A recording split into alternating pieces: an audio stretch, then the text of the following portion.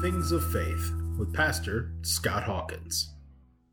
Welcome to the conversation part of our podcast, remembering that we're going to split these podcasts up into two separate sections. The first will hopefully be a longer conversation like this so that you can listen to it before you listen to the shorter one with your family.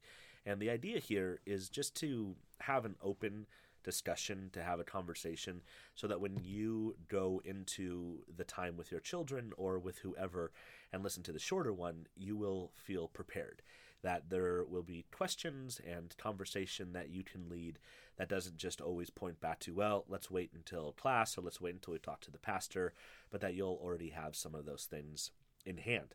So the idea here is just to listen to it, to enjoy, to be thinking about these things, and then when you have time with your kids to listen to the shorter one and have the conversation. So I think a natural question is, why start with the resurrection? When most people start to think about God, they start in different places. There's a great guy named Paul David Tripp who wrote the fact that any belief in God always begins with this idea of awe or wonder, that we start to look up and go, whoa, the world is so big, the mountains are so big, the ocean is so big, and I'm so small. How do I fit, or who made me, or what caused all of this to begin? And then that kind of thought will draw us to the opening chapter of Genesis. And the opening chapter of Genesis is the creation of the world, where God lays down the story of how everything was made. Now, just kind of a quick aside, it's important to remember that that's not intended to be a scientific textbook on how the world was made, but it's supposed to be a poetic, visionary narrative on the wonderful creation that God gave us. And I also think point to just the fact that he is the creator. And so we're not looking around the world for other creators. We know where he is, and we found him. That seems like a natural place to start. Also, then when you go there, you get to these questions of evolution and creation and does God exist? And all of those questions are valid and they're wonderful, but they don't lead you to the particular story of Christ. And we believe that Christ is the center of our faith, and his revelation to us is what defines us and separates Christianity from the rest of the world's faiths. In fact, with that kind of awe and wonder conversation, with the creation conversation, we of course would stand in line with at least the three Abrahamic different traditions. The Jews, the Muslims, and the Christians all would point back to Genesis 1 or some version of the creation story. And so I wanted to start with this first Christian statement. And the first Christian statement is, he's risen. The first Christian statement is the empty tomb. We think about the gospel, and when we think about the gospel, we all, of course, read the gospel from the beginning to the end. So we start with the Christmas story, or in Mark, he just jumps right into Jesus as an adult doing ministry. In John, he has that beautiful poetic opening. In the beginning was the Word, and the Word was with God. But really, faith goes the other direction. Faith goes from he is risen to then who has risen? Oh, Jesus has risen. And then tells the story of who this Jesus is. And so the first Christian statement, the first thing that really stands out and separates Christians from everybody else, is this fact that we believe that God came into creation and rose from the dead. Now, that statement comes packed with a bunch of other things. It starts with the fact that in order for someone to rise, he has to die. And in order for someone to die, he has to have a real body. And so we go from he is risen to, oh, so we believe in a God who took on flesh, a God who came into creation, a God who is like me, and a God who can die. And all of that gets packaged up with the He is risen conversation. And those are some of the miracles that stand at the center of our faith. So 3 common Christian miracles are ones we've talked about: creation, incarnation at Christmas, and resurrection at Easter. And so we believe that God entered human history. We don't just believe that God exists, that there is a God who created the world. There is a God who is in and with us that we don't see, but we actually believe that God took on human flesh, that he walked around on the planet, he felt real feelings, he ate real food, he slept when he got tired, he drank water when he got thirsty, he did all of those things.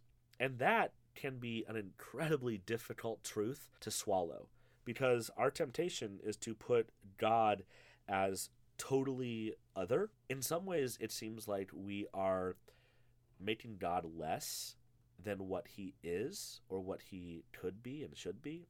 But in making that move, we also are making him like us, and we're making him relatable. We're making him approachable. And not just that, but he can understand us. And so the beautiful teaching in Hebrews that we have a God who knows what it's like to hurt, to know what it's like to be abandoned, to know what it's like to experience joy, to eat a good meal, to laugh with your friends. All of those things are the God that we believe in. And so this God in human history, this God who walked around, who had a real body, he died. And he died at the hands of the Roman government. And the Roman government does killing people really well. So they are good at crucifying, they're good at getting rid of political prisoners. They don't want anything to do with that. And so they just kill them. And they crucified Jesus just as a political figure, somebody who was causing trouble. You know, when the soldiers were piercing him and nailing him to the cross, they weren't thinking, oh, killing the Son of God. This is just a guy who is causing an uprising. It's a guy who the king doesn't want to deal with. It's a guy who Pontius Pilate doesn't want to deal with. It's a guy the Sanhedrin is kind of working behind the scenes to make sure that he gets killed. And they're just doing what they do. In fact, it's so normal that they put him next to 2 just common criminals who were killed for going against the laws of Rome. And so he's on the cross, he dies, he's in the tomb, and 3 days later the women come to the tomb and he's gone. And there's an angel there, and the angel says, he's risen, he's done what he said he was going to do. We have a story where Mary gets to see him. We then hear Paul say he appeared to all the disciples. He appeared to 600 other people as well. Like, you can go and talk to these people that they saw the risen Christ.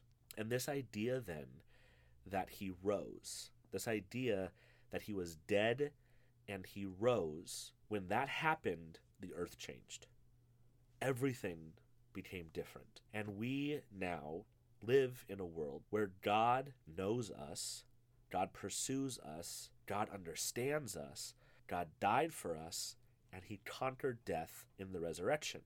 And so we have to struggle with what to do with that time in history, because out of that, all of these other things have happened. So the group of people who believe that Jesus rose from the dead, they saw him, they experienced him. Then we know that Peter stood up and he preached, and many people were converted. And also a cool thing is that God chose this all to happen in the Feast of Pentecost, when there are Jews from all over the world already in Jerusalem. They hear Peter preach about this risen Christ. They go back to their homes throughout the Roman Empire, and their lives have been changed by the power of the Holy Spirit and the risen Christ, the gospel. And so here they are in different parts of the Roman Empire, and they start worshiping Jesus. And they start talking about this God who rose from the dead. And these are the churches then that Paul went and started to fan into bigger churches and nurture and care for. When he wrote the book of Romans, he had never been to Rome. And so he wrote into a community that was already established. And so the question is then, well, who established? Oh, it could be another missionary, and they probably visited him. But more than likely, it was a group of people who were at Pentecost, heard Peter's sermon, went back, got this church going, and now Paul's going to get there and visit them and teach them. And so we have this group of people throughout the world then who are believing that this Jesus rose from the dead. And this was unpopular and was persecuted. And so for the first 300 years of Christian history, Christians are persecuted in different seasons, different amounts, sometimes incredibly heavily. Sometimes to have faith and to proclaim your faith, it meant that you were going to be killed that day. Other times it meant that you had to reject your faith and spit down on an image of Jesus or swear off the name of Jesus or be killed. Emperor Nero was, of course, the worst of these people, where he had dinner parties and he would say, "Oh, Christians, you want to be the light of the world? Okay." And he'd dip them in tar and put them up on a pole and light them on fire at his dinner parties so they lit the party. And so this is what it was to be Christian. It wasn't politically convenient. It wasn't helpful to be a Christian, but yet this faith continued to spread. And so that's why, to me, the question has to be asked, well, what happened then? We had these people who spread out all over the world. We have these churches that are willing to be persecuted to the point of death, gaining nothing for 300 years, and yet it continues to grow. It continues to be alive. It continues to transform lives. And it's not until 320-ish AD do we have the Emperor Constantine become a Christian, and it becomes politically convenient to become a Christian. Up until then, it was a group of people who believed that Jesus Christ rose from the dead, that he did what he said he was going to do, and that everything is different because he rose from the dead. And the Holy Spirit breathing life and truth and faith into these groups of people. And they're all around the world worshiping this God, refusing to lay down his name, instead would rather lay down their lives. So what happened? I mean, if it wasn't the resurrection, if there wasn't a man who was killed and then rose from the dead, what was it? The season of Passover, the season of Pentecost. These were huge days when Jews are all over the world in Jerusalem, and Jesus appeared to them. Another interesting thing is, in Jesus rising from the dead, he also verified all of his teachings. If I go and say crazy things about anything, and you start listening to me and you go, "Oh, that guy, he's just wacky. He doesn't know what he's talking about." You can kind of write me off because the ideas are so strange and so out there.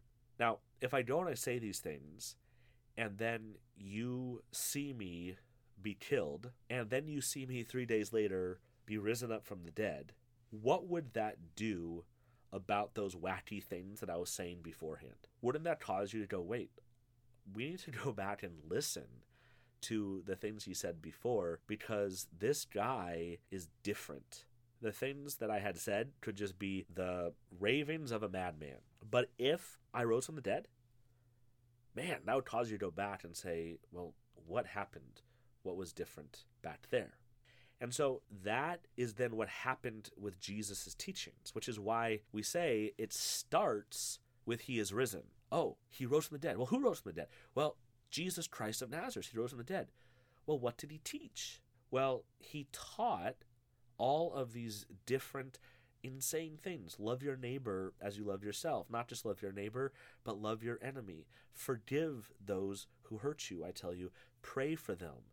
He taught about treating the poor fairly. He taught about loving people. He taught about forgiveness. He taught about mercy. He taught about giving up our things so that others can have things. He did all of these big statements that we don't want to do by ourselves, but when he rises from the dead, you have to go back and listen to the things he said before with new ears, because now they're spoken by a man who has been verified by his death and resurrection.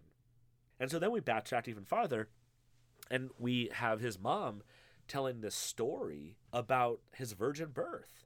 And at first you'd say, yeah, okay, that's not something that happens because that's not the way babies are made. But if he rose from the dead, then maybe that is what happened. And maybe his teachings on God the Father are not as strange as we thought they were. In fact, maybe that is the way the world is supposed to be. Maybe that's the way it really is. Maybe as hard as it is to believe, as hard as it is to get to that place and to do those things, maybe those are the ways to real life. You see how this resurrection becomes the lens through which we see everything else? The resurrection becomes what we need to go through in order to understand the rest of our faith. Instead of starting with arguments for God's existence, instead of starting with creation, which we'll get to, and how important it is to believe in the creation, instead of starting with those kind of typical conversations where people want to go, let's start with this very particular statement, and particular insofar as Christians are the ones who say it, that Jesus Christ rose from the dead. And he did it in human history. And that we can verify that by the witnesses and the documents of the people who lived in that time. And so the podcast that is for you to talk about with your family involves asking the question of what happened in Jerusalem. And I think we have to have an answer. We have to have either the answer of, well, the Gospels just are made up and somebody made a hoax, or someone stole the body. A silly answer of, well, Jesus had a twin, and that twin didn't die, and he is the one who appeared to them. I don't know. You have to have an answer, though, because something happened and the world shifted. Something happened, and there are a billion people in the world who do things differently because of what happened in Jerusalem around that time. There's real estate owned by churches. There's money given to nonprofits. There's people who are out there proclaiming this love of God and feeding the poor and taking care of the tired and the hurting and the widows and the orphans, all because of this thing that happened in Jerusalem. And so that illustration of the map, like, well, what went on here? How can we explain this event? It is a location that needs an explanation. And to be quite frank, I think the Christian explanation, although it's miraculous and it is hard to believe at times, is really the only one that makes sense. It's the only one that fits the evidence and the stories. I think it's good as a family to wrestle with the resurrection. And also, I think it's good to allow us to be wrestlers, to not have to just teach dogma and say this is the way it is and just believe it, but to ask these questions of kind of what happened and what else could have happened, and can you help me to understand what you think happened? Because that's the freedom for this kind of conversation. So I encourage you to listen to the next one with your kids or with the people who are in your house, to have a conversation, to open up to what you think happened, to explore other ideas. You know, if God is true, if the resurrection really did happen, then I don't think we have to be afraid of talking about these things, because it's the truth. And so we don't have to hide it or be worried that our kids are going to discover alternative truths, because I think the tomb was empty. I think Jesus rose from the grave. I think that rising from the grave that day changed the rest of the world. I think that Scott Hawkins in Palos Verdes in 2020 is different because of that day. And I think that we need to wrestle with what each one of us thinks happened that day. Thanks for listening. This is Things of Faith.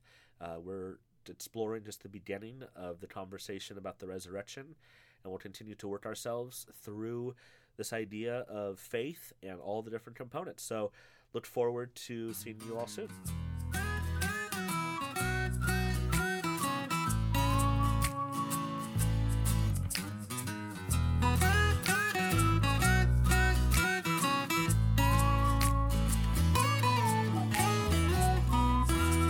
Things of Faith with Pastor Scott Hawkins.